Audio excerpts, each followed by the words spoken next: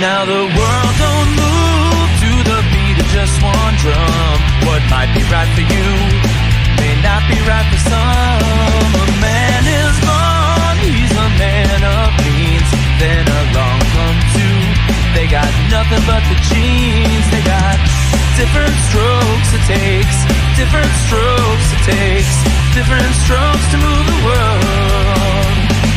Everybody's got a special kind of story.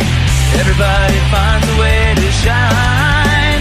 It don't matter that you got not a lot. So what? They'll have theirs, you'll have yours, and I'll have mine. And together we'll be fine, as it takes different strokes to move the world. Yes, it does.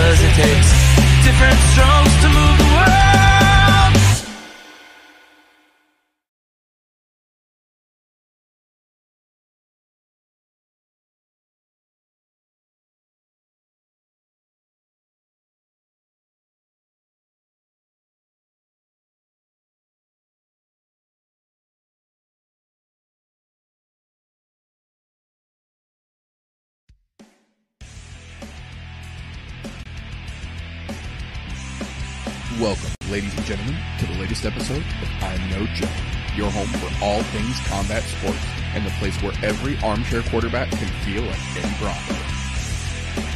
The views and opinions presented on the I'm No Joe channel belong solely to the person expressing them, no one else. If we say it, that means we meant it. That being said, this show does contain adult themes, adult content, and general shit that you shouldn't be letting your kids intake.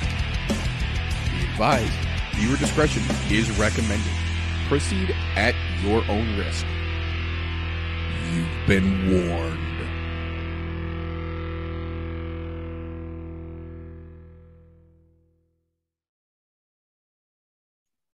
If it's Thursday, it's I'm No Joe. Welcome, ladies and gentlemen, boys and girls, children of appropriate age, to the latest episode of the I'm No Joe podcast, the show where every armchair quarterback can feel like Eddie Bravo. Today, unlike most days, we have got a whole shitstorm and snafu afoot that has to be dealt with before we get into the shitstorm and snafu that is this weekend's upcoming all punchy, no kicky card. So, here's the skinny, boys and girls. We got a little thing here on the I'm No Joe podcast we call The Pit, where we end our show with a trivia-esque contest questionnaire type of game show-esque feel. Generally, it's a pretty damn good time. Things have gone back and forth. We've had several different champions run the roost. For the most part, this gentleman right here has been rocking the show. But for the first time since the introduction of the pit, we had someone beat TJ not once, but twice. His first double loss in the history of the pit. That, boys and girls, is where the controversy comes into play, because the deciding factor, the winning point given to poor TJ's opponent last week was based off of his,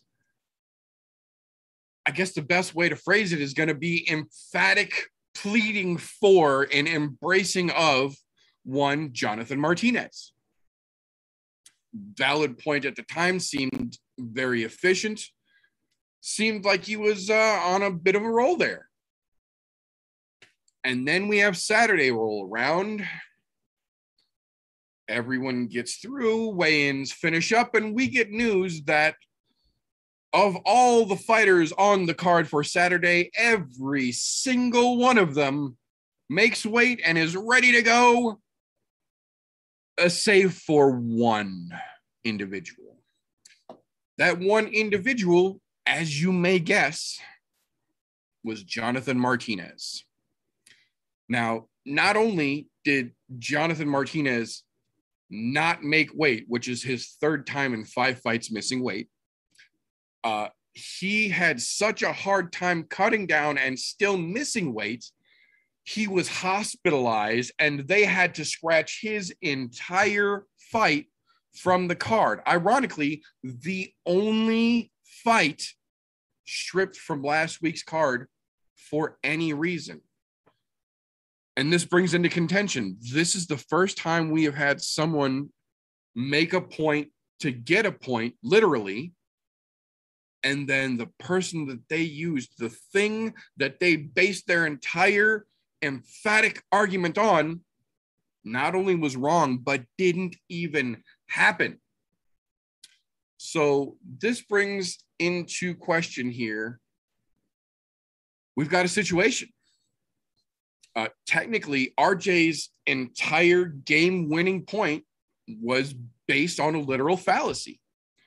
And I'm not saying this to make any kind of a personal attack here. I'm saying the entire premise of his point that won him his second title was based on an entire lie that we just didn't have the ability to see at the time. So, much like ONE FC has called into review last weekend's bantamweight title match despite the judge's decision, we here at I'm No Joe, to uphold the integrity of the pit and our judging going forward, have called in the official Pitt Athletic Commission to take a vote on how we should handle this situation going forward. Many of the members of the I'm No Joe Athletic Pitt Commission could not, unfortunately, be here today to make their presence vocally known. Fortunately for you, I, being the president of the commission, am here. Golf T, being a member of that commission and former competitor, current competitor still, but a former champion currently, is available here. And we do have one more special member of the athletic commission panel, if he would ever check his fucking messages to see that it's time for him to hop in and give his vote. Presumably, that other member. There we go. I knew we'd get around here somewhere. I put on my membership cloak today. There you go. There you go. Okay, so as you fine folks can see, we have a literal tribunal here. I have asked several other people who have both competed and not competed on the show, their thoughts forming what would be the commission. And I now see that OBS is freaking the fuck out. So give me just one moment here. I can fix.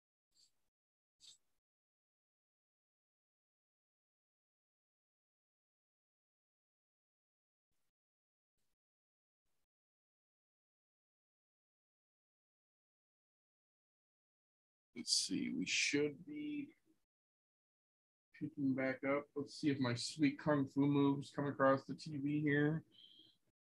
I can see my kung fu fighting. There we go. We have got everybody is kung fu fighting. All right, so we should officially be back at it. For those of you who are unaware, we were attempting to broadcast in 720 at 50 frames per second, and that apparently is just a scooch too much for OBS to handle on this current broadcast machine. So we're back to 30, and that should smooth things back over. That being said, we have got our first official piece of I'm No Joe Pitt controversy, as it were. So I will say, for the record, of all the athletic commission members that I spoke with personally and could not be present to issue their vote, there was a total of 1 in favor of letting RJ keep the point that is in question. I'm not saying that's going to matter because, much like whose line is it anyway, the rules are made up and the points don't matter. But I am saying, for posterity's sake, give credit where credit is due, like it or not. There was 1 vote in favor of allowing RJ to keep this point. So that being said, we have got a literal tribunal here and we will make the final call. So, gentlemen, I pose the question to you. Under these strangest of circumstances here, do we allow RJ to keep the point, or do we remove retroactively that point, making last week's call a no contest?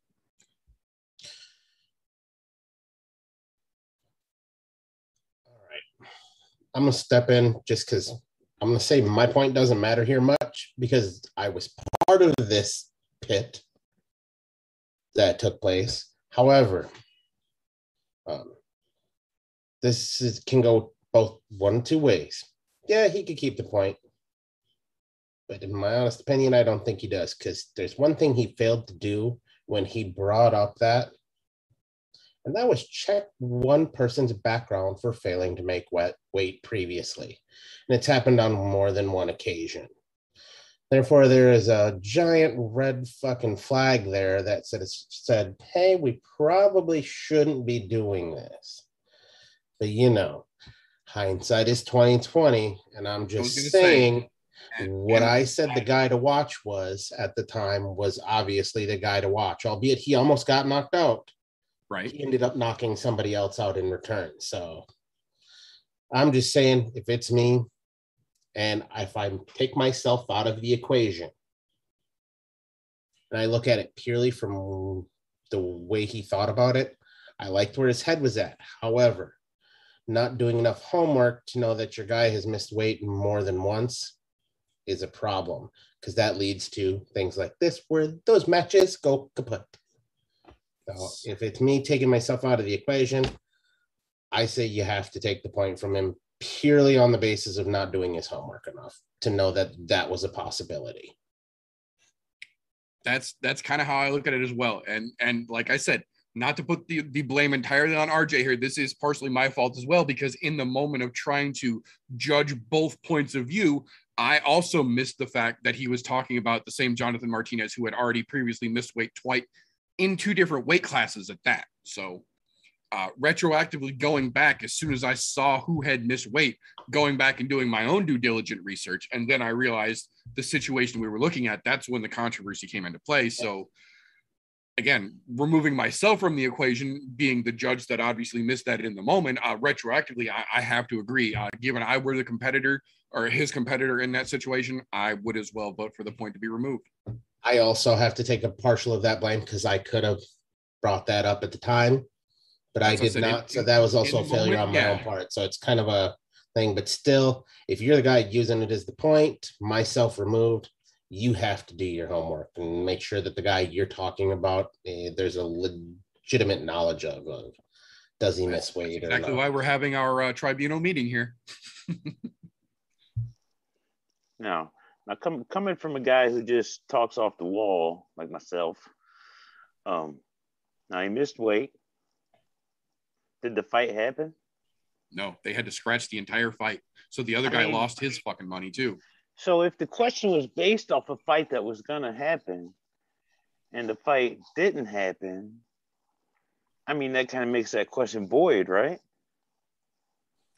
That's definitely a way to look at it here. And that's the thing, is that if we agree as a tribunal that that question becomes void because the fight that the point was given for never actually took place, that officially means we decide that last week was our first official no contest in the pit. I'm not opposed to it. I'm just saying I'm not going to make that ruling all on my own here. This is why I'm consulting the masses. I'm not going to say to void the question, because the question we've used multiple times in the pit, right, or of some iteration thereof, but to void the answer itself, because right. Once that answer is no longer applicable, then it voids the answer. The question is a very valid question of who should we be looking out for that's flying under the radar. Right. Oh, no, I understand. I just said void it out for that series of the pit, you know. Well, understandable. Just making sure that we have the same clarity going on there.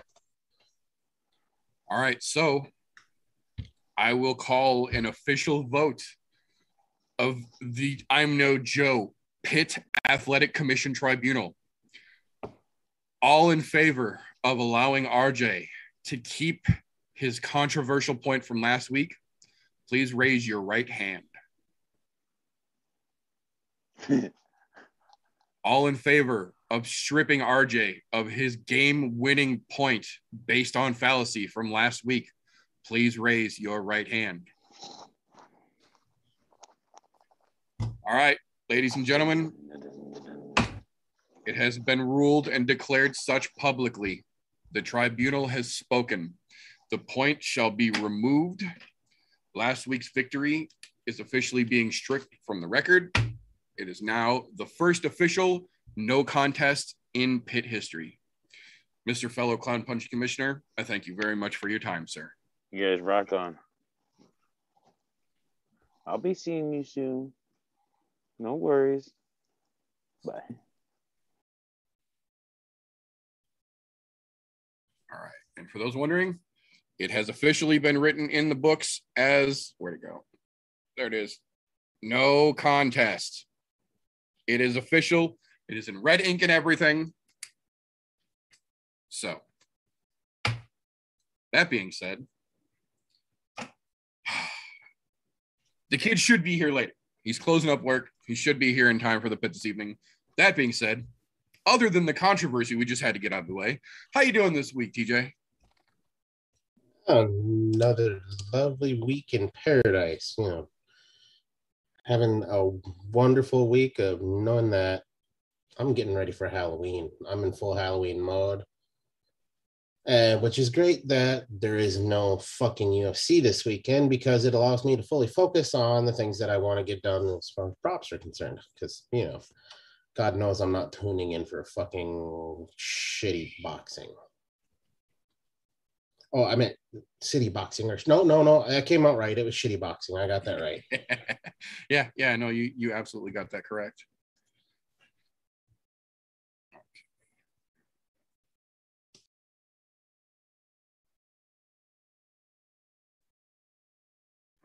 So, that being said, as we generally like to start things around here, I want to do a quick little recap from last weekend's actual UFC event that went down, because there was some very, very interesting turnabouts.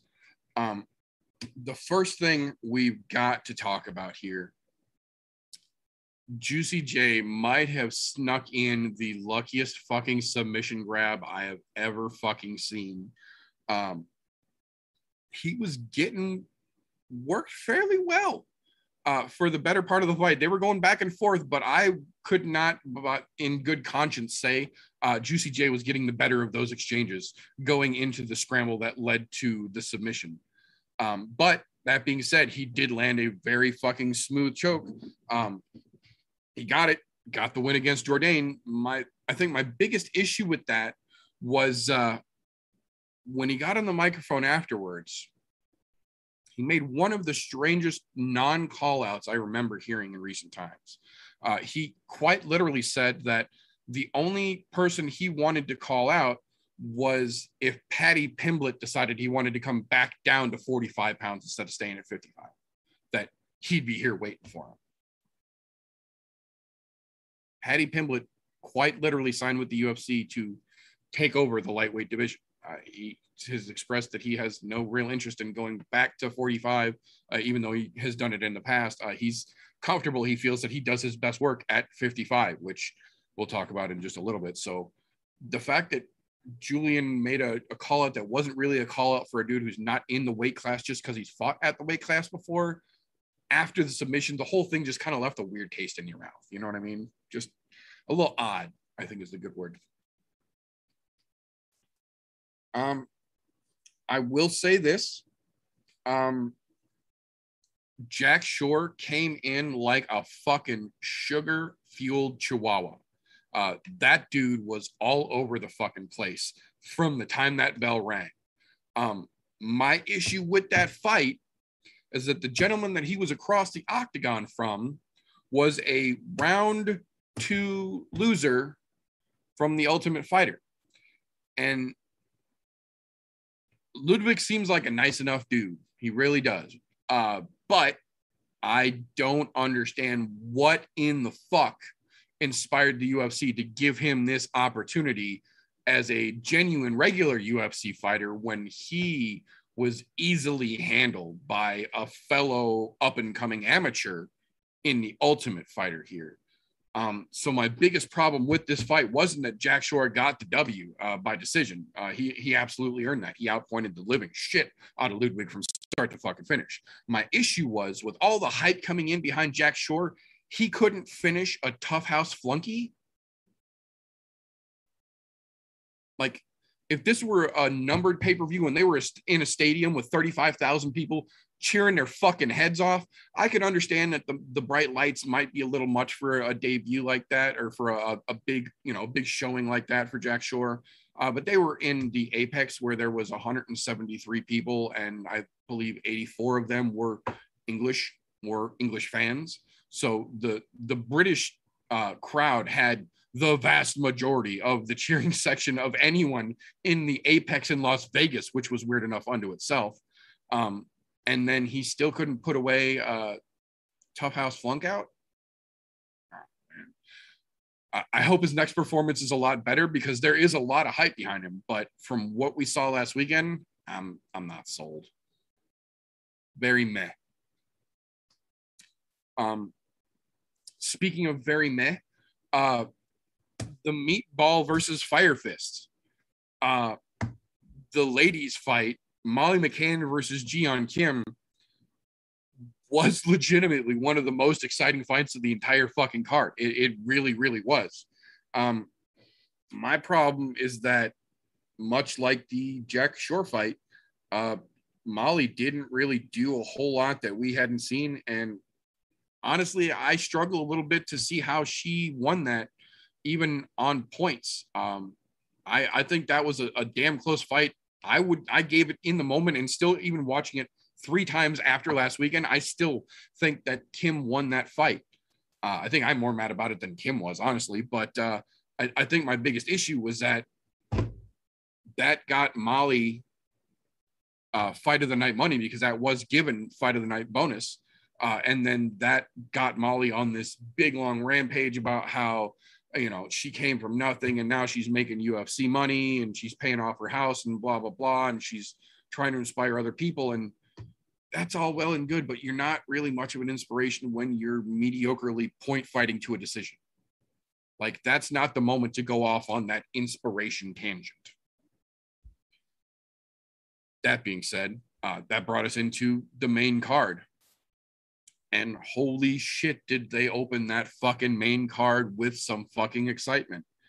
The fifth Beatle himself came in with all the fucking guts and gusto you would absolutely expect to him have after the fucking massive hype train parade that they brought Paddy Pimblett into the UFC with. I think this is one of those situations, though, where even though he tried to stay cool, calm, and in the moment, you could tell that Patty Boy was high on his own supply just a little bit. He had taken maybe 1 or 2 too many whiffs of smelling what he was selling, and he went in there a little sloppy and a little reckless. And Luigi Vendermini fucking cracked him and almost put him to fucking sleep in the first 15 seconds of the fucking fight. Lucky for Paddy Pimblett, though, Luigi Vendermini has a chin made out of sugar glass.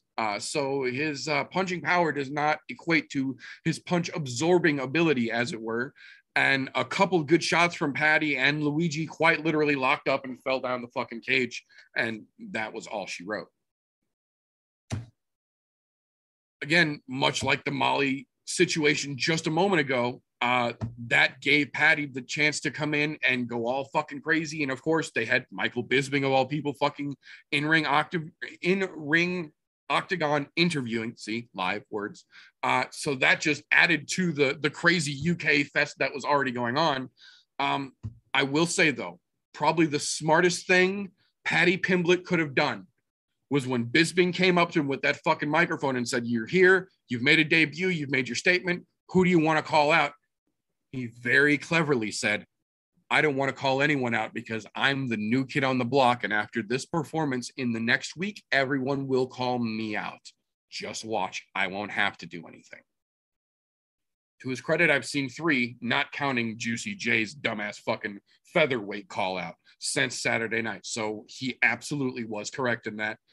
I think as long as he pumps his fucking brakes, goes slow about this, and doesn't try and jump the fucking shark, he might legitimately have a chance at making something here. Yeah, but he has to understand, like, you got to slow roll it. You can't go crazy. I think the UFC lights got him at the beginning there because he was a little wild coming out of the gate. And to be quite honest, I'm surprised we didn't see any jiu-jitsu out of him. That's what I was going to say. And for the guy who's known for his fucking groundwork, the fact that this fight stayed on the feet was kind of surprising. I think the most surprising, it's not just his groundwork. He throws jiu-jitsu from fucking everywhere. Yes. Like, you go back and watch some of his highlight jiu-jitsu finishes. We're talking flying arm bars, flying triangles, fucking crazy shit that people don't generally do in professional mixed martial arts. Paddy's been doing it in professional mixed martial arts, just on a different promotion, which, to be quite honest, I was expecting some of that, especially after he got rocked. But no, he wanted to dole some back out, and my hat's off to him for that. But I'm glad he got cracked, though, because that kind of settled him down, I noticed, where he kind of came back to level. But no, his call-out was fucking fantastic. I think the best call-out, though, was Bisping saying, "Well, he almost got knocked out there."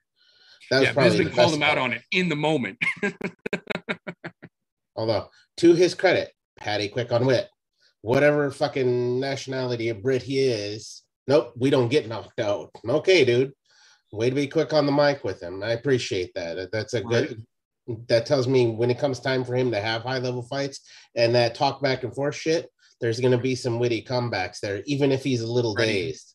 Yeah, he's ready for it. Yeah, absolutely. So it's going to be very interesting to see where Paddy Pimblett goes forward from here. That being said, that will bring us to what I have said in the moment, and I stand by that statement. The most disturbing injury I have ever seen happen live in 30 plus years of watching combat sports. I'm not joking. I'm not exaggerating. I'm not saying this for entertainment value. I am telling you 100% genuine, no bullshit. This was the most disturbing injury I have ever watched live with my own two fucking eyes. It's literally a double-edged sword of a story.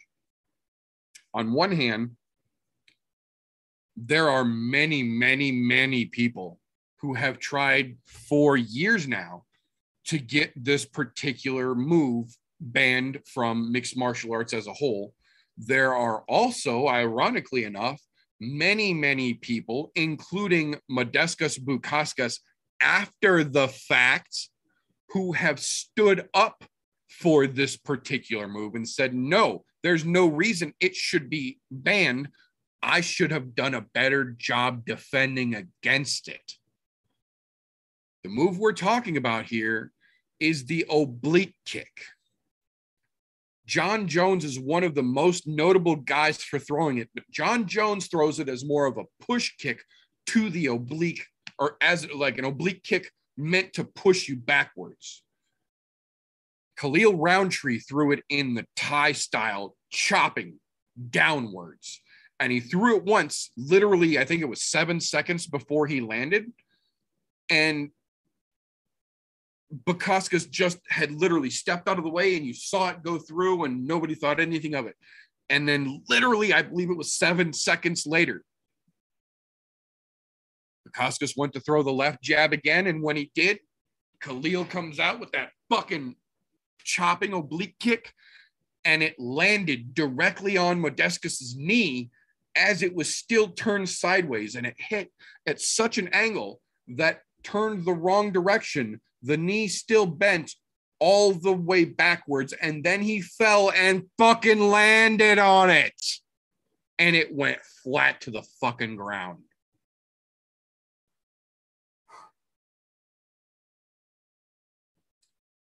The backstage doctors, upon initial examination, said it looked very much like there was most likely ACL, MCL, PCL, if not tears, then hyperextensions and some serious possible ligament damage and potential bone breaks from how high up on the leg it started bending when he landed on it. We know, yes, Tommy. We know due to Modestas's social media that he has been to the doctor for an MRI. The bitch part of it is that he has not, in 48 hours since that happened, given hide nor hair of answer what the actual outcome of it was. We know that leg got fucked up in some fashion. There is no fucking doubt. But the crazy part about it, like I said, is that he came out immediately afterwards and said that there is no fucking reason that kick should be banned. It's his job to have defended it, and he didn't. And immediately after the match, there's a video of Khalil Roundtree going directly out of the fucking octagon to the fucking stretcher where they are taking Bukauskas to the fucking hospital, and there's nothing but respect between the two of them. There's no hard fucking feelings. Modestas completely understood the fucking move that he made, and Khalil even said, we saw something in the way he throws his jab, and that was something that I tried to set up earlier and couldn't pull off. And then they show the replay of 8 seconds prior where he does exactly that.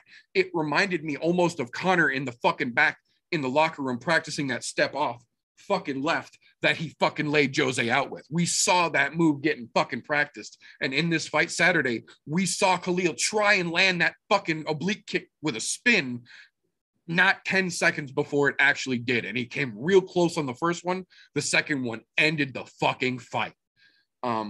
Obviously, no damage was intended, but that was specifically a move that they had trained for, that they saw how he could be set up to the way that he threw his jab. And sure the fuck enough, in the moment, Khalil read it and he fucking got it beautifully.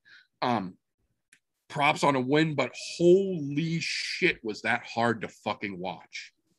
Yeah, that was one of that ranks up there with Anderson Silva, Chris Weidman, fucking ankle break, leg break injuries, man. Because that one was hard to watch, especially when they slowed it down and re-showed it. To be quite honest, I was surprised that they did, especially considering this was on ESPN. You generally don't see them doing things like that. Technically this was ESPN Plus, but still, you don't generally see them doing stuff like that. Because even if you're watching like a professional football game on any other network, TV, ESPN, somebody gets an injury like that, they are not showing a replay. They're just not fucking doing it. I get it with MMA. You want to see the move that actually led to it because it's part of MMA. Event, yeah. Look, credit where credit is due here. If Khalil Roundtree and his team saw that and they were training for that, fucking hats off to them because they saw something and they knew it was going to work. It was just a matter of when. And even bigger hats off to Bukakis for fucking saying, you know what? That's part of the game. I understand the risks when I get in there. It's my job to stop those things from happening. Fucking absolute legend Bukakis is for that. Because you know what? There's a lot of other fighters that say that's some bullshit, shouldn't happen. No, I am of the Bukakis realm here. Look, any and all strikes should be available because this is mixed martial arts. It's to include everything. I'm still not happy that you can't use the 12-6 elbow because that does less damage than a looping elbow. A lot less damage. But, what do I know? There's just physics behind that. So, hats off to Bukakis. Hats off to Roundtree Jr. and his team, even though I called that fight the other way, thinking that fucking Bukakis was going to win because Roundtree is hit or fucking miss. But hats off to their team for being able to recognize that and him being to actually perform what they had worked on. So it was crazy way to end a fight. You definitely don't see it going that way. It was a weird thing to watch. Yeah. Glad I don't have to watch it again though. Right. Yeah, no shit. I think the thing that tripped me out the most is that, like, when it happened, even my wife came in from the other room because I was losing my fucking shit. And as I explained to her enough to get her to fucking go la la la la la and walk away and came walking back into the living room here, they showed it on fucking replay again. No warning, no fucking triggers, no flashes. They just immediately cut right to the slow-mo as he's getting his shit snapped. Like, I just lost the lid in my fucking head. That shit's not supposed to be in that way. Yeah, that was one of those, like, it legitimately gave me fucking shivers to my core watching that fucking strike. Oh, that being said, what's up, new kid? What's going on, folks? How's work? Not too bad, man. Good deal. We're almost done with the recap here. So that crazy fucking legitimate lunatic injury brings us into one of the other better back and forth battles of the evening. Alex Morono versus David Zawada. Man, those two went back and fucking forth, but Alex Morono just had the edge everywhere that fucking fight went. He's starting to very much remind me of an early James Krause. James Krause, if you go back and look, had a little bit of a rough time in his first couple fights, but as we saw and then found out with Alex Morono as well, at least part of the reason why there might have been a little bit of issue with some of those early fights is because they have their own gym and are coaching literally a dozen other fighters. Alex Morono, to such an extent, he had a fighter he had to coach on one side or on the East Coast Thursday or Friday evening. No, Thursday evening. That's what it was. Flew out, made weight, fought Saturday, left Saturday afternoon after his fight because Saturday's fights were early. Left Saturday afternoon, flew from Vegas back home because Sunday morning he had another fighter competing back in Houston that he was going to be there to coach. Fight resume regardless, that fucking level of dedication as a coach. hats the fuck off to you, sir. I see what you're doing here, and that definitely changes a little bit of retrospect on some of his earlier fights for me, at least a little bit. I'm not giving an excuse. I'm saying that makes more sense why we saw the performances that we did. That being said, some of Alex Moreno's star pupils are one Ricky Tercios, who just won the Ultimate Fighter. So clearly Moreno's got a good fucking stuffing between his ears. We'll see what he can do in his personal career now that we've seen some of his students start to climb in as well. With that being said, that will bring us to the co-main event from last Saturday, Tom Aspinall versus the late replacement Sergey Spivak stepping in.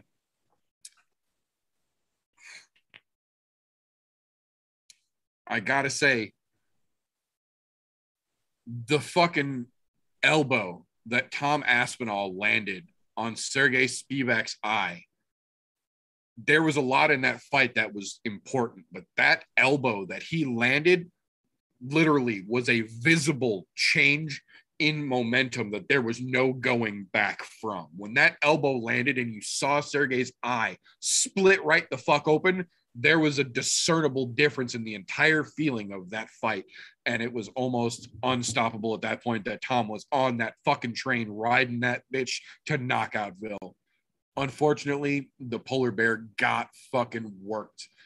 Good for Tom Aspinall, but much like with Patty, much like with Jack Shore, much like with Molly, they have all still got work to do. People forget none of these guys are veterans in the UFC. They all might have a bunch of fights over in Cage Warriors. They all might have a bunch of fights at other organizations, but all of these giant herd of British UK fighters that are coming over that were on Saturday's card are all still young to the UFC. So it's nice that a lot of them have their own coming hype train with them, but we also have to remember they're all still new to this level. So props to Tom Aspinall. But again, I want to see him get back in the fucking gym and slow roll up the ladder. And to his credit, that's exactly what he said. His literal call out was, I don't want anybody ranked. I'm not ready for that yet. I need to get my feet underneath me. Then we can put in the serious work. Again, very, very smart words on the microphone. So I'm very curious to see where Aspinall goes from here. And again, much like Patty, if he gets his shit together, if he fine tunes that fucking game plan, that could be a very, very interesting heavyweight to see what he can do up there. Yeah, he's definitely got he's got the right potential for heavyweight. And I say potential because, I mean, don't get me wrong, the win over Spivak, that's a pretty big fucking win for him, to be quite honest. The Spivak, he was on a hot roll there for a minute, and to finish that one off, that looks good on the resume right now, especially where he's at in the UFC. He's 3 fights in now into the UFC, and all of them have been finishes. So, I mean, the dude's got potential. If he keeps that up, he could definitely make his way up the ladder. Not to mention, he does have the power to be in that fucking category. I mean, the way he puts people out easily in the heavyweight category, but he definitely needs a little more under him, that's for sure. Although, we'll say it was weird for me to think that the polar bear got put back on ice again. Right? It was a little odd, but, you can't win them all. So, that being said, though, that will bring us into the very odd main event that played out. I think there's a twofold answer I have for what happened Saturday. The first one, Derek Brunson has got a lot of fucking work done down at Sanford with Henry Hoof. And I will absolutely give credit where credit is due there. I don't like Derek Brunson. I've never liked Derek Brunson. I think that Cisco haircut makes him look like a fucking moron. But like I said, regardless of how I feel about it, I try and make a point to give credit where credit is due.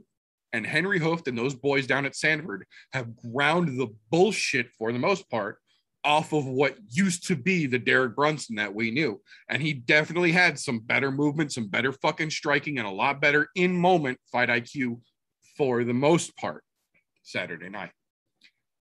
That being said, there is a part 2 to this story, like I said there. We found out after the fact, and not even from Darren Till, but from Michael fucking Bisping, of all people, which I thought was a little bit of a weird situation all the way around, that 10 weeks before this fight, Darren Till tore his ACL and did 0 wrestling for the entirety of the camp. None. Not a fucking lick. Never put shoes on. Never practiced a takedown. Never fucking worked on a whizzer. Nothing. 0 wrestling completely in that camp. A, if that's true, Darren's a fucking idiot. B, if that's true, Darren's coach is a fucking idiot. 10 weeks out, he tears his ACL, and you're honestly going to send your fucking guy into a match with a wrestler having 0 wrestling practice and a potentially not fully healed ACL tear?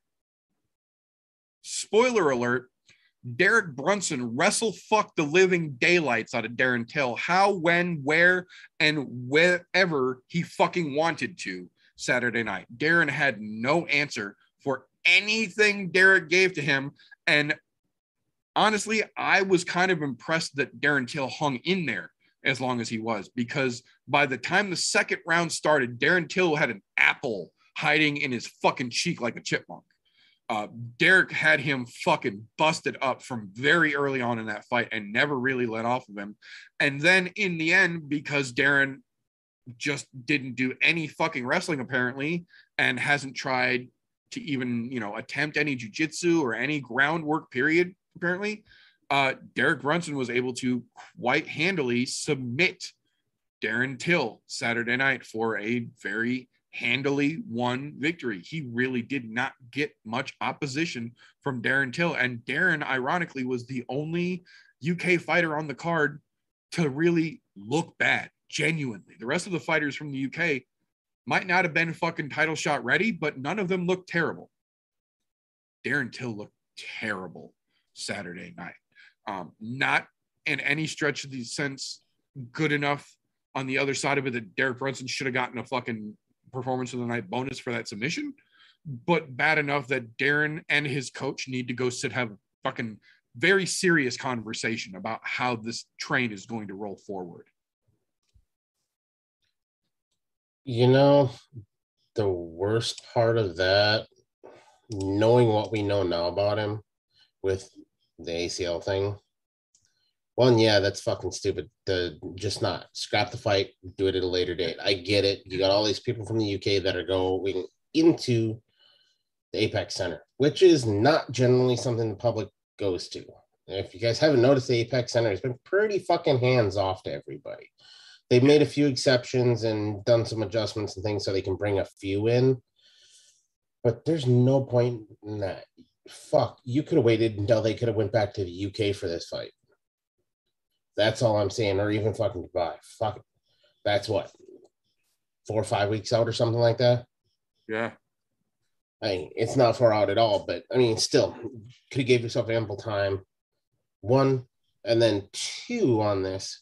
Derek Brunson, I don't care what anybody says. They didn't get all the rough grinds off that motherfucker. He still looked like shit on his feet. Because look, that goose egg that fucking Till had stuffed up in his cheek was not from the stand-up. It was from the ground and pound in the first round. From one elbow, not anything more. It was one fucking elbow. After that, he just kind of laid on it. I'm not saying overall. I'm saying compared to the Brunson we've seen previously, they ground some rough edges off. I can't even say that. Because I think he looked better because Till looked so fucking bad. That could absolutely have a part to play in it as well. I agree with that. He basically really wet blanketed him for 3 fucking rounds, which, to his credit, you did what needed to be done in order to get the W. Sure did. That's right. Darren, look, I think Darren peaked already. And he's still young enough to where you think a fighter should peak. he peaked way back when he had a title shot. Well, in his defense, though, part of that reason that a lot of people don't realize is that just like you see in the post-fight press conferences, the reason he speaks such fucking fluent, liquid, smooth Portuguese is because when he was a teenager, he quite literally moved to South America with not knowing anyone, not having any fucking money in his pocket, not having any connections, and forced himself to learn. So he actually started on his MMA journey, much like a Valentina and fucking Antonina, as a child. So he might not have the UFC road miles, but he's got the road miles on him, even for such a young man as he is. Well, look at it this way. He's got the fucking road miles on him now in the UFC. It's not like he hasn't been there. He's been in some fucking tough fights. He's won some tough fights, but he's also lost quite a few at this point. To be quite honest, if you're looking at Darren Till as a fighter, you have to go back to when he fought Till. Or when he fought fucking Woodley, excuse me. When he fought Woodley for the fucking title, that was his peak performance. And he still ended up getting subbed in the fourth. So we're going back a ways here. So you're looking 3 years ago. I think he peaked then. Since then, he's not been the same fighter. Don't get me wrong. He is exciting to talk to. He's exciting on the mic. He's always got something to fucking say. Like, he's a good sell, but you're gonna look in his last 4 fights, he's won 1. And that's since the Woodley fight. 1 in his last 4. And that was against Kelvin Gastelum, and Kelvin Gastelum has obviously peaked as well, as we've seen. But he's lost to Bobby Knuckles, now Brunson, and Masvidal fucking KO'd him. That was after his loss to Woodley. Because everybody's like, oh, he's going to get this easy win over Masvidal. No, that was the beginning of Street Jesus. That was in 2019. People forget. That's not that fucking long ago. That was only 2 years ago when that happened. So in the last 3 years, he's really fallen the fuck off. Like, he had a really good run up into the fucking title shot. I mean, even he was putting fucking work in. I mean, he fucking beat Wonder Boy. How many people can say that recently, you know? Right. There's not a lot. I mean, he knocked out fucking Cerrone. Who else was on there? He had a good fucking run up till his title shot, and then just fucking Till has left the building. After that title shot, he started to really get plagued with injuries too, because aside from the ACL tear in this camp, the reason he had to pull out of his last fight against when he was originally scheduled to fight Marvin Vettori was because he broke his fucking collarbone, a week and a half before the fight? Yep. Training too hard. The one time he was actually fucking training wrestling, he broke his goddamn collarbone and had to pull out of that fight. And then what's he do the next fight? Getting put up against another wrestler, tears his fucking ACL and does 0 wrestling. So, like, he's had several serious injuries in the last couple of years since I agree with you, since he peaked back then. It's hard to watch, man. It really is. Because it seems like he doesn't realize it. I still enjoy watching him, namely as a person. Because as a person, he's fucking hilarious. He trolls people. Like, the thing he had with him and Aluminum Mike was fucking great. It's too bad nothing ever came to fruition with that, because that would have been a fucking funny ass fight. Just because that would have been the funniest corner ever during it or after or before. But the worst part of this for me with Till looking so shitty is I think it makes Darren Brunson look like fucking gold when he's really not. He's a fucking shiny turd at best. Yeah. I mean, you can polish a piece of shit all you want, but it's still a piece of shit. That's all I'm saying. That's what it looked like. You can wet blanket somebody all day if they can't wrestle because their fucking ACL's blown. And look, Till really didn't take all that much damage. Yes, you can point out the one giant goose egg, but after that, there was not really a whole lot of damage taken. Like, at that point at the end, when he got subbed, that was his last hurrah trying to get up so he could try to get Brunson on the feet again. After that, there wasn't that fucking rear naked choke that he got him with. There was no resistance. That was a Darren Till that said, you know what? Fuck it. I'm sick of getting wet blanket. Let's just get this over with so I can move on. Yep. I get that. But it made the polished turd look better than a polished turd when he's really still a polished fucking turd. Yep. But, you know. I agree. It is what it is. It's pretty shitty when the rest of the goddamn Brits did a lot better job of pulling the flag than the guy who's supposed to be the flagship here. But, you know, this might be a changing of the guard. Maybe we'll see a fucking Tom Aspinall or a fucking Paddy come in here and fucking carry the flag for the Brits. I'm guessing they'll probably push it more towards Paddy because he's got more of a mouth, and Tom's more of he's literally a fucking gentleman. He makes me think of fucking a Bond type character with the way he's very precise and short. Yeah, almost overly polite. Yeah. Yeah. Like the epitome of a James Bond type fucking thing he's got going there. But, you know, fucking strange times we live in. Not the fight I was expecting, although I was definitely not expecting much, but I was not expecting that. Right. To be quite honest, I was kind of hoping that was going to be Till's comeback to get his shit back together, but, you know. Yeah, you and me both. But I will say, for the first time in a while, I don't remember how many fucking weeks now, we genuinely got a Fight of the Night bonus, live words, and then 2 Performance of the Night bonuses, like the fight gods intended.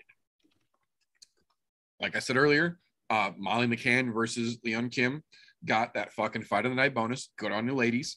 And then, to the surprise of virtually no one, the performance bonuses went to Tom Aspinall and Paddy Pimblett. So it very much was a UK sweep on the bonus money for last Saturday night.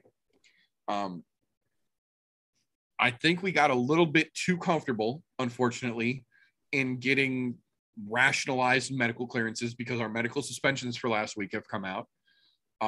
There was basically 2 categories that everyone got put into. You didn't take very much damage. You are suspended until the beginning of November or end of October. Lots of October 20th, a couple of November 5th.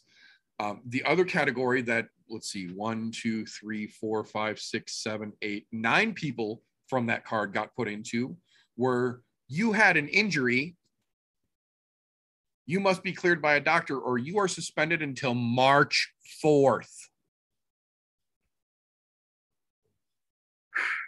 There is no in between. It's either you didn't take enough damage for you to worry about, we'll give you a couple weeks, or get your doctor to clear you, or you're suspended until March 4th. Ridiculousness. Fucking ridiculousness. I do and will stand by the fact that the I'm No Joe Athletic Commission is much more reliable than the Nevada Athletic Commission. So, that being said, this will be the point where we jump into our tiny little trickle of news and fight announcement, aka recent events, for us to talk to you fine folks about before we get into our all punchy serving of the weekend. Not a whole hell of a lot to go over here, but a couple things that I do feel need to be mentioned.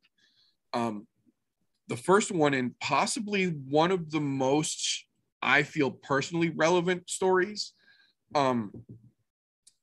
for the first time in, I think 6 years, maybe 7 years, Khabib Nurmagomedov made a public statement that I 100% agree with and have zero opposition to. He said, and I quote, "Ring girls are pointless. If you want to know what round it is, look up. You can see what round it is."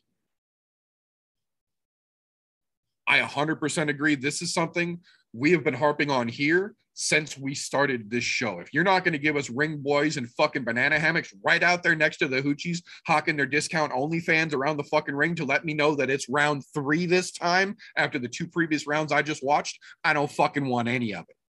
We've got digital clocks and digital fucking broadcasts with TV screens everywhere and every place that fights are put on now. We don't need ring girls anymore. I think the funniest part about this is that the head number one ring girl for the UFC, Ariane Celeste, came out vehemently angry, saying that Khabib and others like him don't seem to understand that A, ring girls don't make more than the fighters do, and B, they do more work promoting the organization than any marketing department ever could. A post on fucking Instagram does more PR than they fucking do. A single post. Yeah.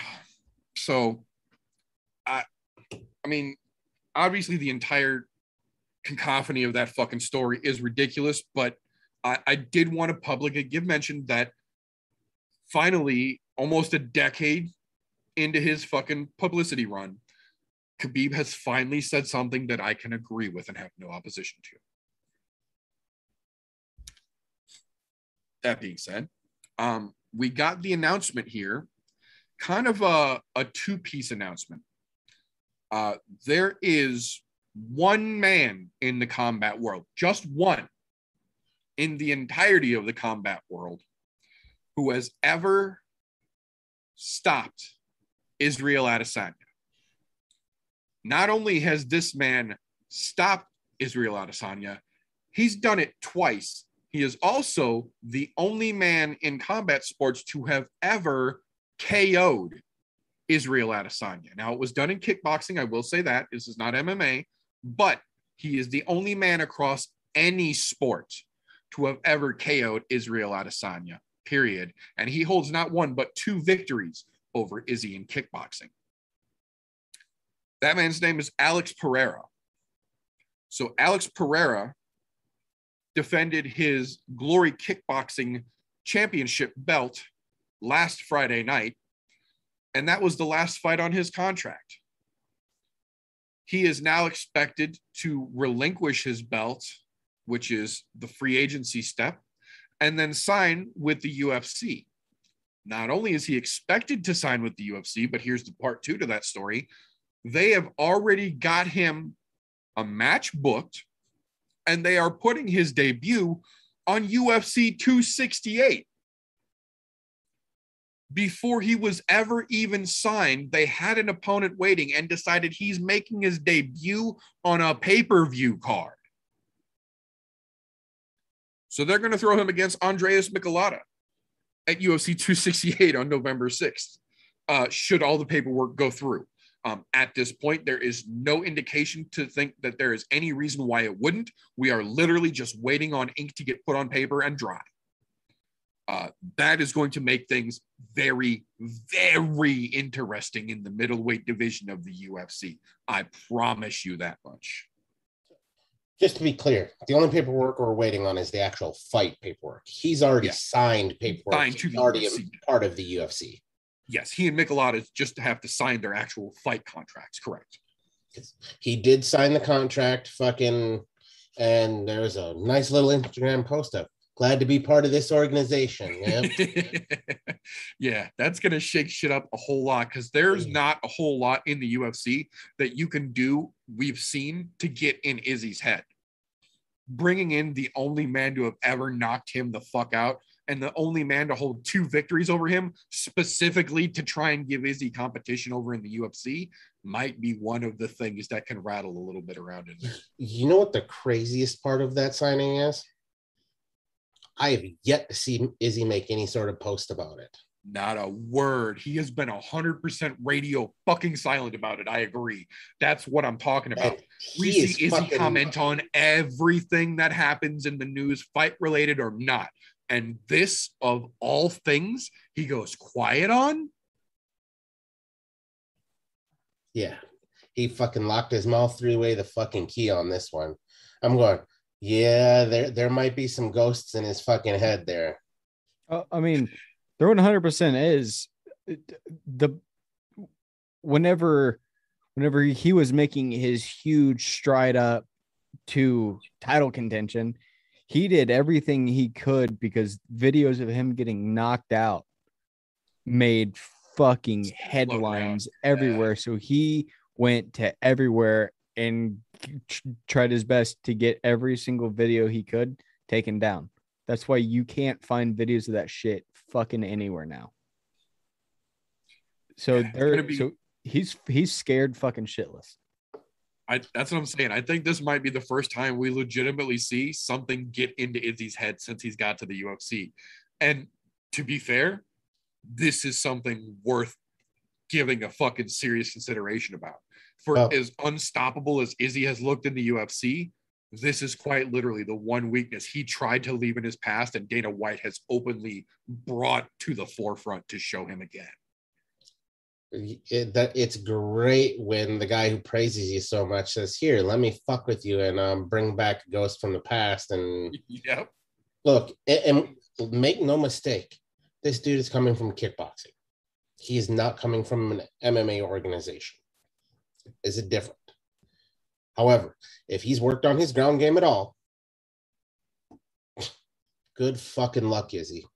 Well, Pereira has fought MMA before. He's 4-1 in MMA. He just went back to kickboxing. He dabbled a little bit and then went back to kickboxing because he was dominating fucking Glory. So I get it.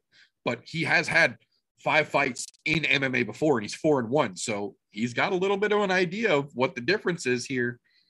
You know, for knowing that you're relinquishing a title, I want to know, the UFC had to offered him a pretty big fucking contract. I'm sure. And there's a similar story to this that we'll talk about at the end of the news here. There's another person who made a very similar move that we'll get to as well. But I agree. I think there was a fucking dump truck backed up somewhere, and they were like, look, we get it. You're making cute money and Glory and you're famous, but we can bring you in against a guy that you know you can beat, and we'll give you a bunch of fucking money and headlines to do it. He's like, oh yeah, and guaranteed they're gonna fast track that motherfucker straight to Izzy.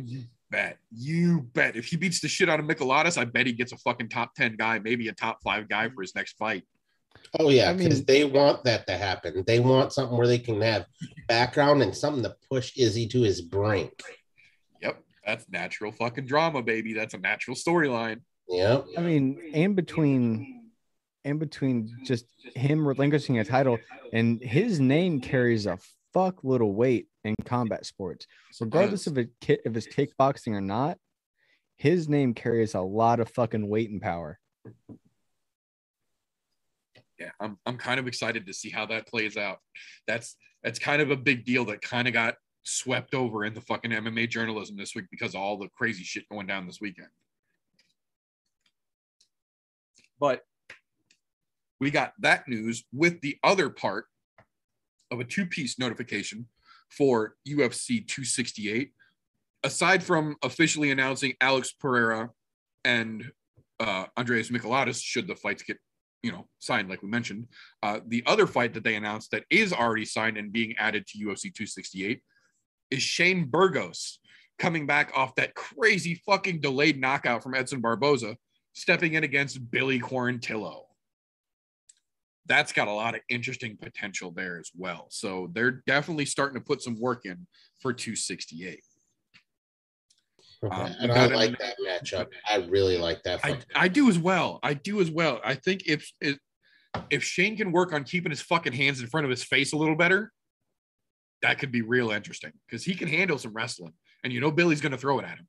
And both of those boys, this could be for both of them a really good springboard for both of them because both of those names are starting to become well known in the MMA circles now, and not just in circles, but even certain casuals are starting to pick up on them because they've made some highlights for themselves, and so they're out there. That has springboard and possible numbers, fighting guys numbered ahead of them. Sir, I agree 100%, man. I think it's going to be a great matchup. That's what I say. They're stacking 268 pretty fucking well so far. So from there, we got an announcement for the following week after that for the November 13th card. They have added Roman Dolidze stepping back in against your boy, Eric Anders, which is another very interesting potential matchup again to see, much like Kevin Lee, where Eric Anders fits into all of this. The following week after that, we got a very exciting announcement for the November 20th card. Sean Brady stepping back in after dodging that Kevin Lee fight to take on none other than the Maverick himself, Michael Chiesa. That, I think, will be a fucking spectacular fight, provided Brady is actually 100% back and ready to go, because we know Chiesa is going to be. A little bit later in the year, announcing some end of the year fights here. We got an announcement for the December 4th UFC card. Jamal Hill coming in from that almost fucking certain leg destruction that turned out, or elbow destruction rather, that turned out to literally just be a popped out of place fucking joint from the Bear Jew.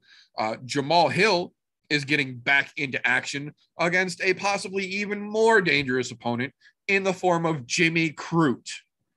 I am very, very excited because Jamal Hill was not a bad prospect at all. He just ran into a very motivated Bear Jew, and that can frankly be a bad night for anybody. The problem is that Jimmy Crute is a much younger version of the danger that the Bear Jew represents, and I feel maybe even a level above where Paul Craig is and still climbing on his way up to his peak. So if Jamal Hill is really back and he's really healed and it was just a fucking dislocation and everything's still good to go, this could be a really interesting fight. If he's not, on the other hand, and there's any kind of a hiccup or any kind of gun shyness from being submitted from that fucking arm pop, Jimmy Crute is going to be a bad motherfucker to Jamal Hill because he can strike, he can wrestle, and he has jiu-jitsu. He could submit you as well. So that has potential to be a very, very interesting fight all the way around. After that, we got a duo of fight announcements to wrap this up here. The December 11th UFC 269 nice card got a pair of announcements this week. The first one, Tony Kelly stepping back in against a very interesting prospect from the Beantown crew, Randy Costa. That's going to be a very interesting matchup. The other half of that announcement, another very interesting matchup, Andre Muniz coming in off of his defeat of one Jacare Souza, trying to see what he's really made of, stepping up against a newfound badass in Dricus du Plessis. That's going to be a real interesting fight because du Plessis is a bad motherfucker that just slid right under the radar for a long fucking time, but as he made his name very distinctly pronounceable in his last victory, it's about to become a household name if he stays on this path. Time to see if Muniz is really made of what he said he was, or if he got lucky against an aging Jacare, because this could be that test. So that will bring us to the last announcement that I've got for the new segment here that I alluded to a little bit earlier. Much like an Alex Pereira, we had a second other organization champion announced this week that he was relinquishing a belt to go into free agency to sign with a new organization. Kind of a household name among some of us older, more hardcore folks. One, Kyoji Horiguchi, has officially announced that he is relinquishing the Ryzen belt and he is officially a free agent. Now, to be fair, this was yesterday that he announced that he was going to do this.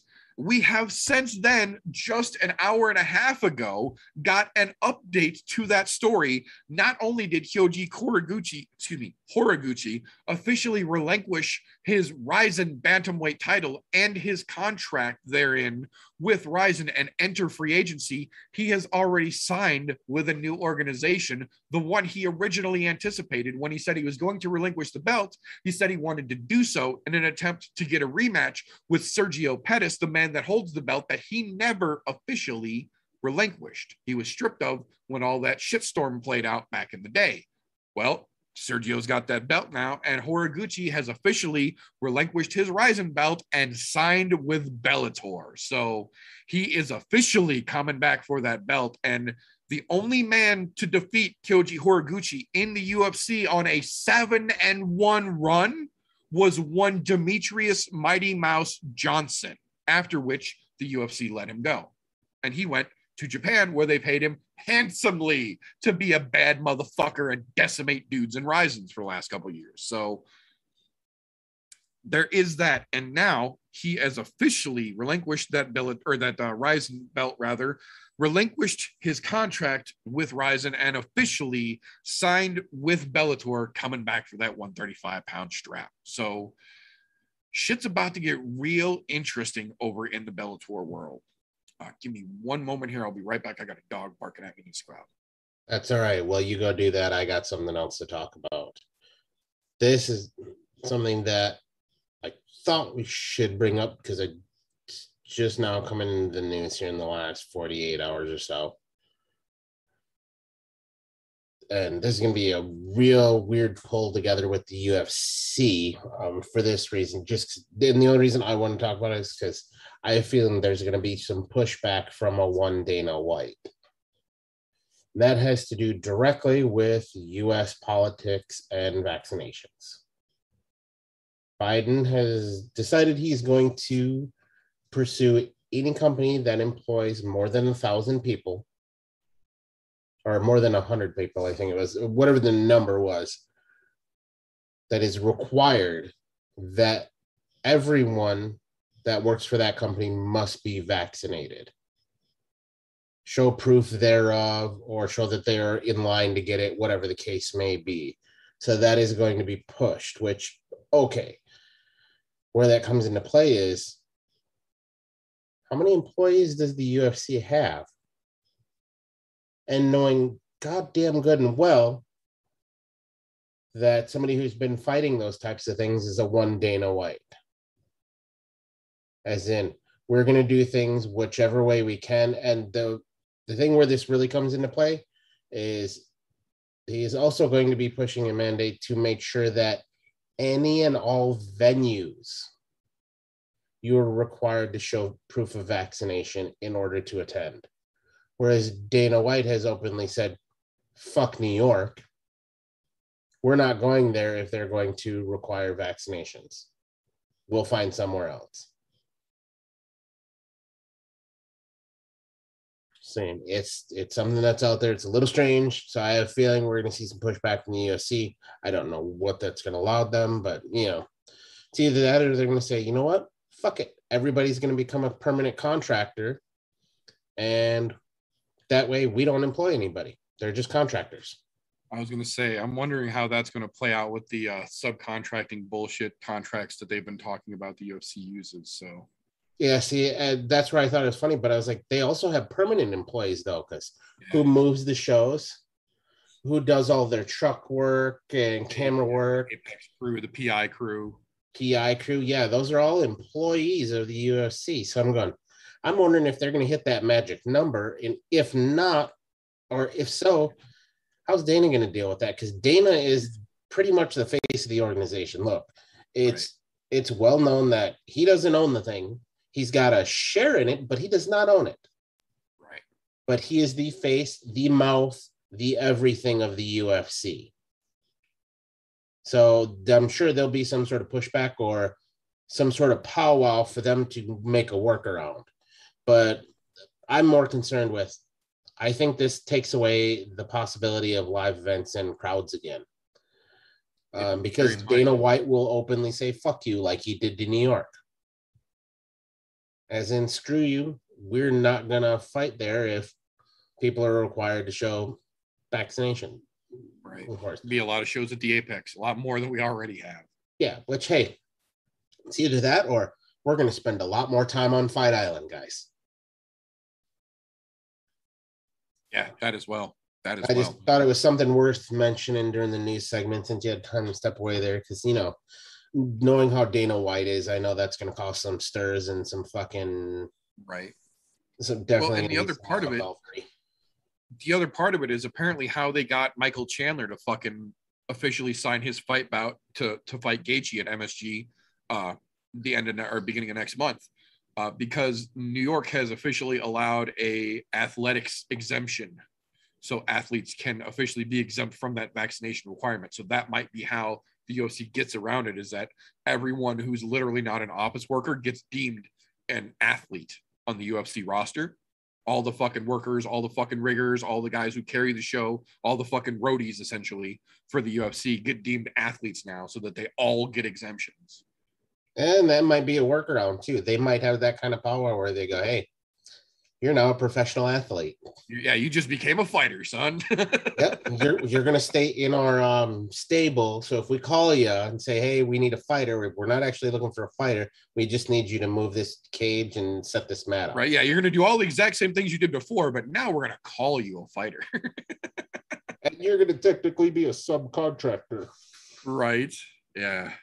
Because that was my thought. I was like, I have a feeling Dana would pull some shit like that where, well, you know, we'll keep it a very slim roster of how many people we actually employ by making everybody subcontractors. Yeah, they're all still going to get a paycheck directly from us, but they're going to be subcontractors. Yep. Where you're going to sign a fucking contract with them, say, hey, yeah, I work for you, but I am technically self-employed. Right. Make sure you pay your own taxes, motherfucker. Right. Okay, so that being said, that will bring us into the spot where the audio listeners are going to miss out on the sweet gift that all of our viewers on YouTube get to see to let them know that we are now entering the pit. So, that being said, before we proceed with our pit shenanigans for this all punchy, no kicky weekend, now that the kid has arrived, the I'm No Joe Pit Athletic Commission Tribunal met earlier this evening live on YouTube. We have taken a poll, and I want you to know that of all of the members of the commission that were polled, you did get one vote to be able to keep your win. Unfortunately, though, as the tribunal and every other member of the commission did vote, we have unanimously agreed that based on your stance from Jonathan Martinez in your game-winning point for last weekend's victory, and Jonathan Martinez's subsequent weight miss and fight cancellation as a result of that, we have agreed to nullify that point, bringing last weekend's episode of The Pit to the first ever no contest. You now officially have a record of 1-2-1, sir. You are part of the official first no contest. It was a group decision. No one individual had any one hand to play in it to keep things fair.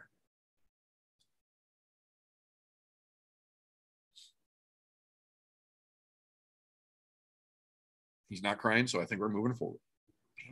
I'm okay with that. All right. As long as everybody's okay with that and we're on the same page here, we will move forward with this evening's edition of the All Punchy Pit. Now, unfortunately for the viewers, we do not have a whole terrible lot to get excited about this weekend, but we do, however, still have some things that we can talk about here. Tomorrow night, we have BKFC 21 going down from Omaha, Nebraska, headlined by Dakota Cochran versus Mike Richmond, co-main evented by Sam the Hammer Shoemaker versus Josh the Hammer Burns. And then Saturday on September 11th, for some fucking reason, Triller has decided to keep their pay-per-view Legends League boxing card afloat with late notice replacement Evander the Real Deal at 58 Holyfield versus Vitor TR Belfort in a professional boxing match somehow sanctioned by the Florida Athletic Commission, co-main evented by one Anderson the Spider Silva taking on Tito the Huntington bad motherfucker Ortiz in, again, a professional boxing match. So we do have events this weekend, both of them all fisticuffs, quite literally. So the good news is we have something to talk about. The bad news is it's those two things. That being said, as is the case every week, we soldier on regardless. So, with this particular episode at hand. The first question I will ask to you, fine gentlemen, which is the case more often than not here on the pit.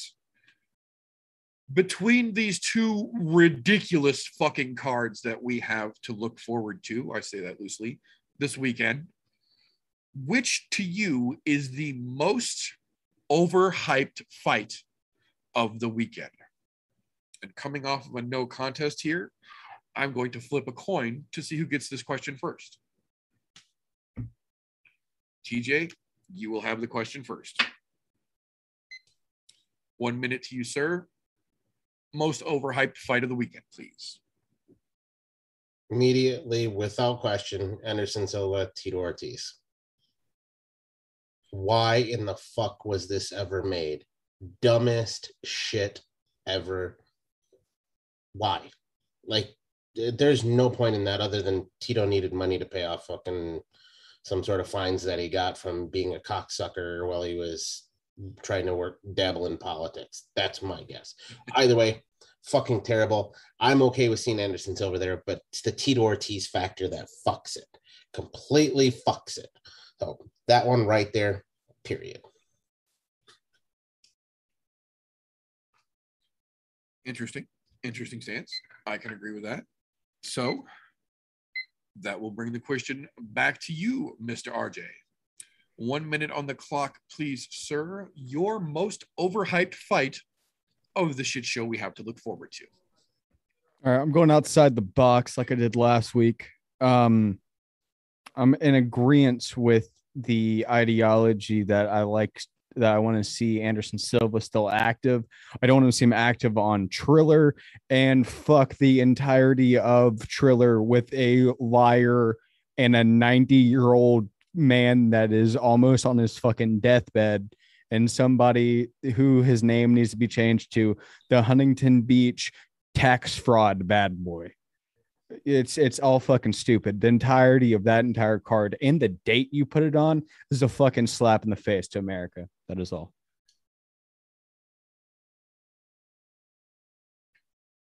I can agree with that as well. Here we go. So, dot I, cross T, carry the 1. So we will give round 1 after close consideration here to the young kid. RJ gets the point for round 1. As is the case again more often than not here on The Pit. Our round 2 question, gentlemen. The antithesis of our first question. What is the most slept on fight of the weekend? The one shining glimmer in the pile of shit that might make the weekend worth tuning in for. RJ, you'll get this one first, sir. Okay. So I'm going with over on the BKFC side. I'm going with the it's kind of slept on the Ryan Roberts George Gonzalez fight, because they are two pretty good, well-rounded fucking fighters.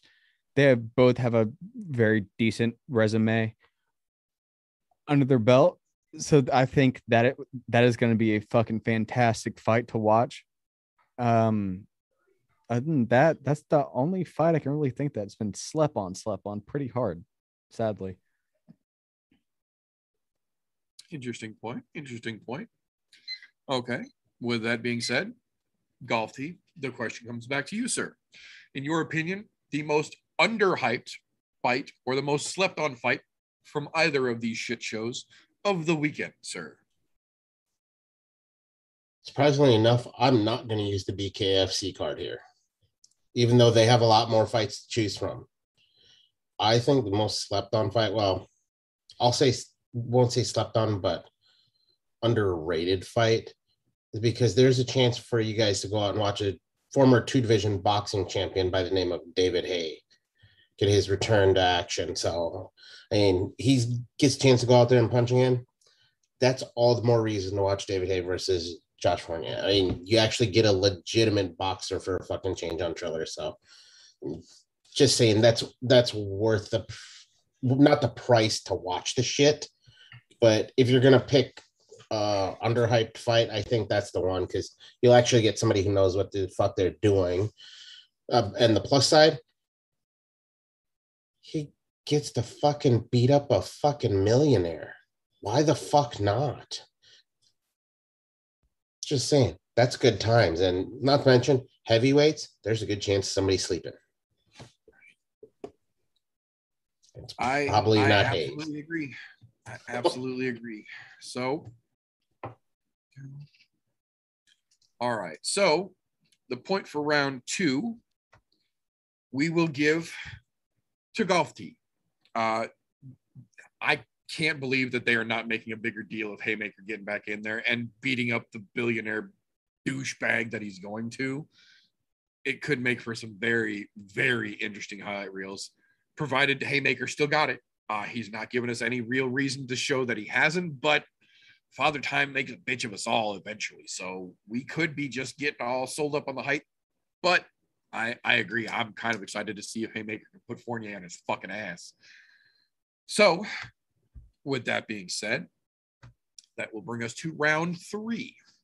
So with round 3, gentlemen, I would like to know, in your opinion, of the 2 bullshit entrees that we have to choose from here, which of the 2 has the better co-main event this weekend, and why? Golf Tee, this one will be yours again first, sir. Well, without a shadow of a doubt, we immediately have to nix Triller.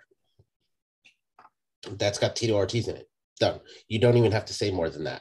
Fucking I'm quitting right there. Period. Short to the point. Understandable.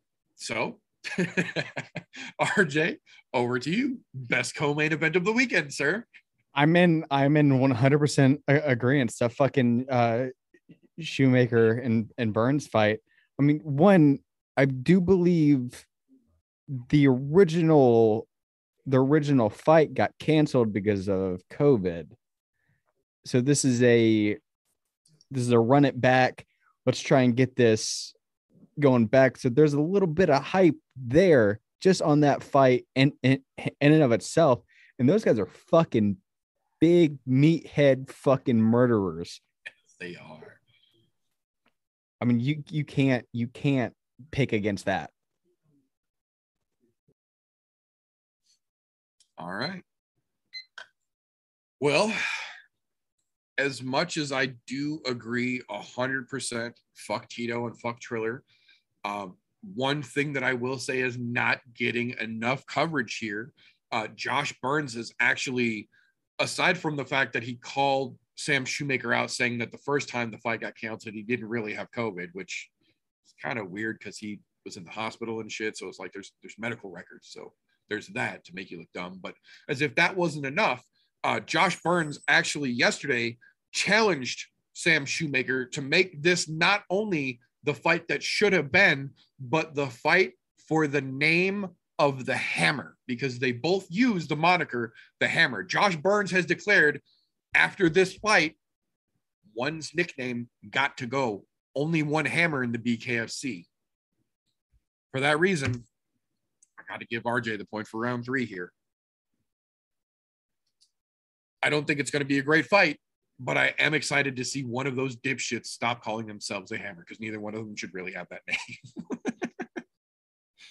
So, with that being said, that brings us to round 4. And as you may have caught by now, we have a bit of a theme in the questions that we use for the pit here. So, in the antithesis to our round 3 question, gentlemen, I would like to know this weekend, who do you feel has the best main event of the 2 shit shows?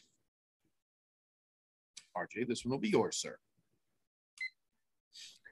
Again, I gotta go BKFC because neither one of them are a liar that try to say that I've trained with the Brazil Olympic team, and the other one isn't 97 years old.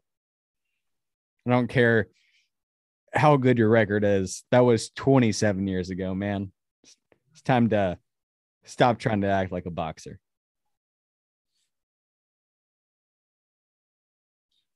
Understandable.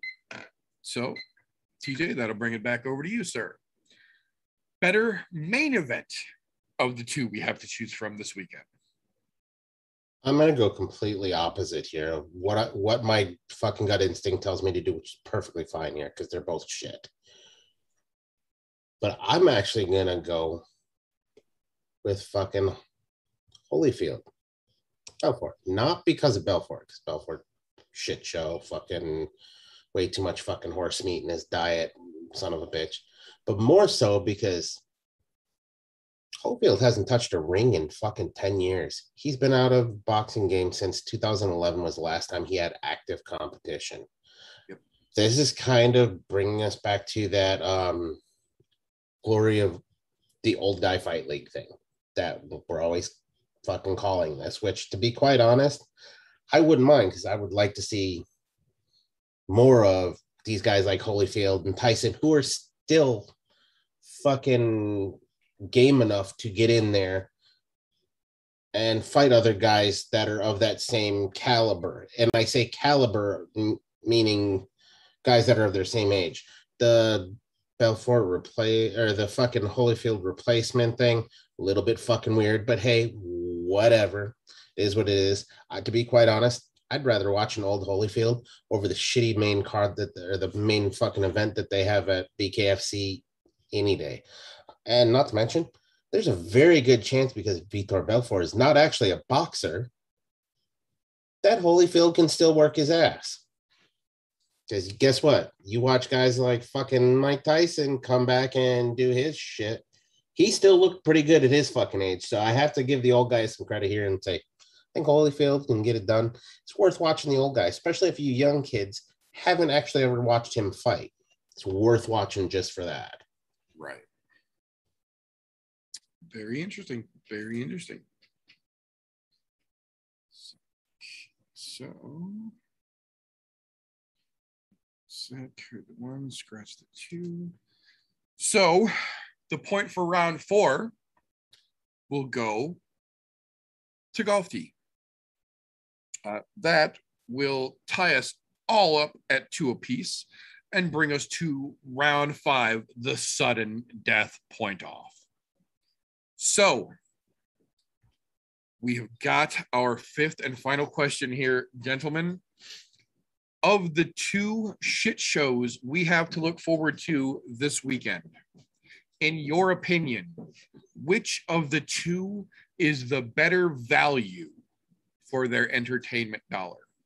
BKFC on Friday night for $4.99 on Fight TV, or Holyfield versus Belfort / Anderson versus Tito on Saturday evening for $49.99.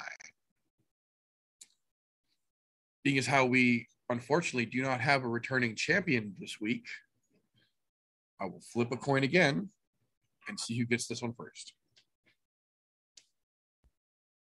RJ, you'll get this one first, sir. Better value for the folks' fight dollars this weekend. Better value is going to be BKFC. I mean, one, yeah, a lot of those fights aren't that fucking great. A lot of them are people that have pretty bad records, but there's a little handful in there that are pretty fucking good.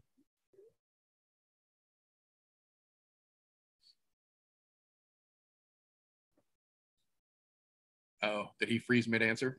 Oh, did my internet go down again? Am I back? Did, but I'll give you a little bit of time back. You're back now. Fuck. My goddamn internet's been fucking up lately. I just thought you were really excited to point at your curtain for a second. You're pretty much entirely paying for Triller for their colorful commentary and music that you can watch for free on YouTube. That's about fucking it. I mean, if you take that out, they'd probably fucking charge you maybe $20 if you take out 30 minutes of fucking music and the commentary booth. If you put fucking actual boxers in there, you're probably run that down to $20. I'm gonna go $4. Watch actual people that this is their entire life, not people that this was my life. Let me make a run back. And this isn't my life, but let me go to boxing because I'm done with MMA. Valid point. Valid point indeed, sir. All right. So, Golf T, the question comes back to you, sir. Better value for the fight dollar this weekend between our $5 BKFC Friday and our $50 Triller show Saturday. I'm going to make this very short, very sweet. If you're going to pay for either one, pay for BKFC for this reason. Who wants to pay fucking $50 to listen to fucking an ex-president commentate on shit he doesn't know anything about? Period.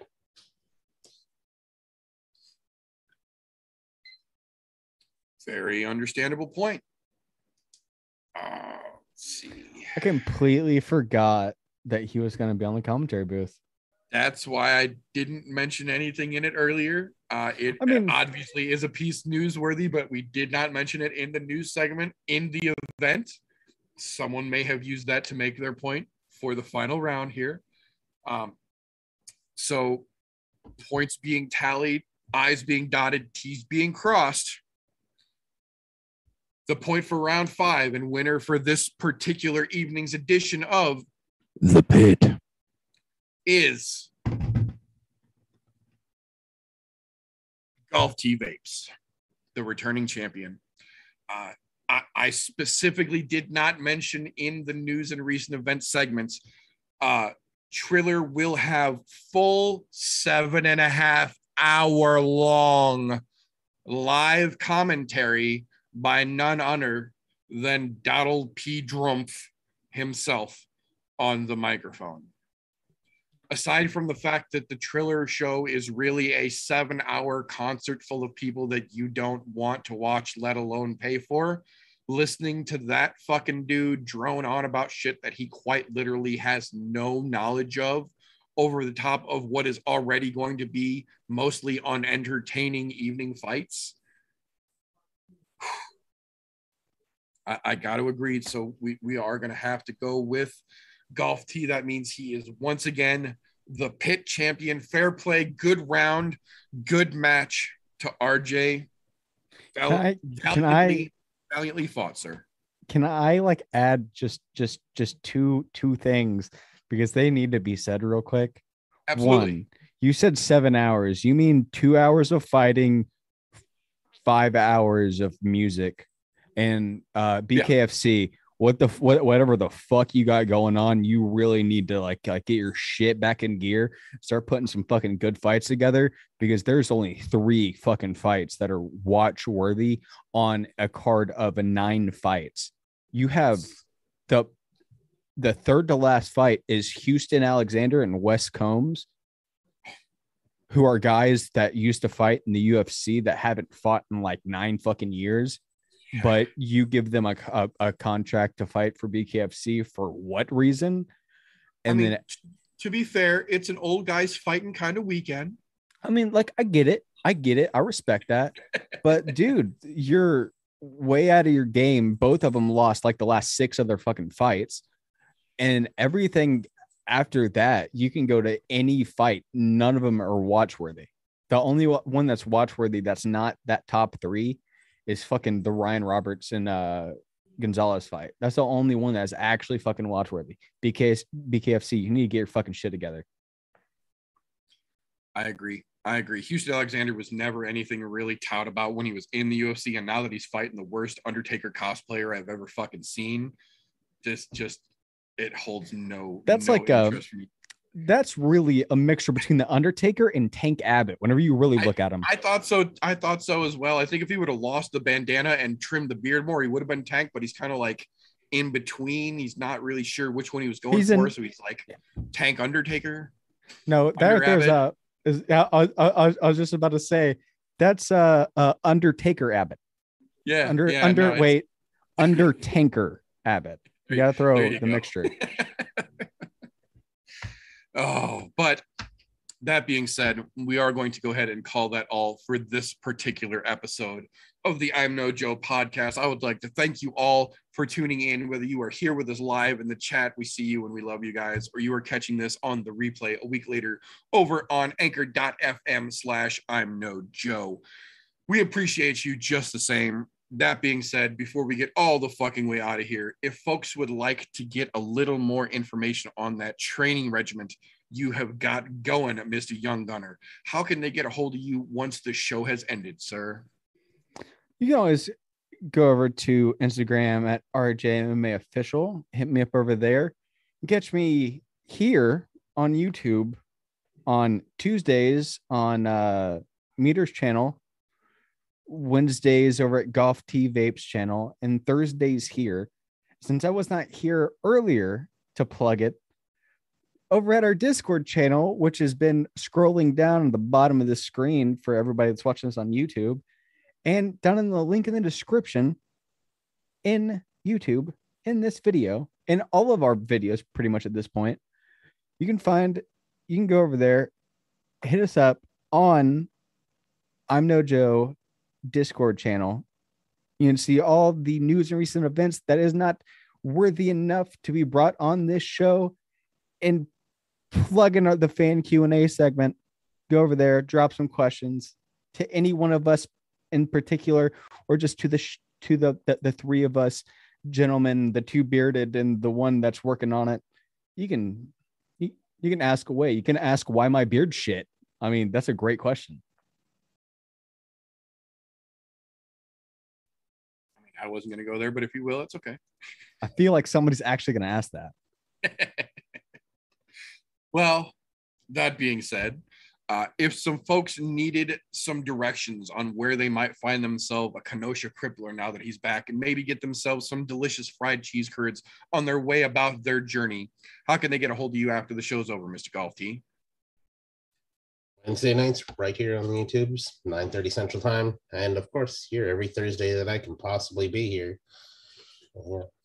Gotta have something to talk about, even when it's giant douche or turd sandwich. You gotta vote. That's all I'm saying. And it's a terrible choice here, but this weekend. But we're coming back around. We'll have UFC on the 18th. So we got next week. We'll have something better to talk about.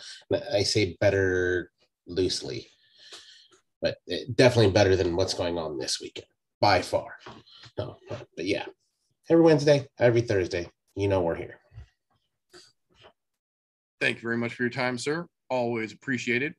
And with that being said, that is all we've got for this particular episode. So if you are so inclined, you can follow I'm No Joe on all social media platforms: Facebook, I'm No Joe; Instagram, I'm No Joe. If you are listening to our dulcet tones over on anchor.fm/I'm No Joe, you can also catch us in video format doing this live every Thursday night, 9:30 p.m. Central Time-ish, over on the YouTube channel, youtube.com/I'm No Joe. You appreciate what we do around here, patreon.com/I'm No Joe, to help support what we do. Gives you access to the behind the scenes stuff, the unaired and the literally unairable things that we just can't actually put out on YouTube for you guys. And it helps us do what we do here. That being said, if you do appreciate what we do, give us that thumbs up down below. Make sure you are subscribed and hit that notification bell so you do not miss an episode. If you do not like what we do here, why the fuck are you still watching this far into a goddamn episode? Just give us a thumbs down and go the fuck away. That being said, that's all we've got for this particular episode. So until next time, boys and girls, don't let ignorance stop you. You can root for anything. Unless you think I'm taking horse dewormer.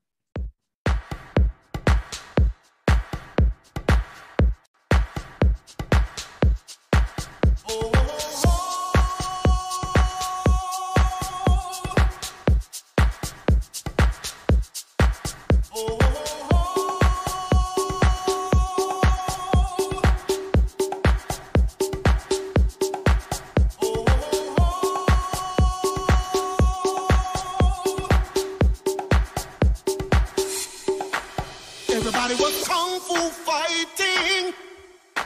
Those kids were fast as lightning.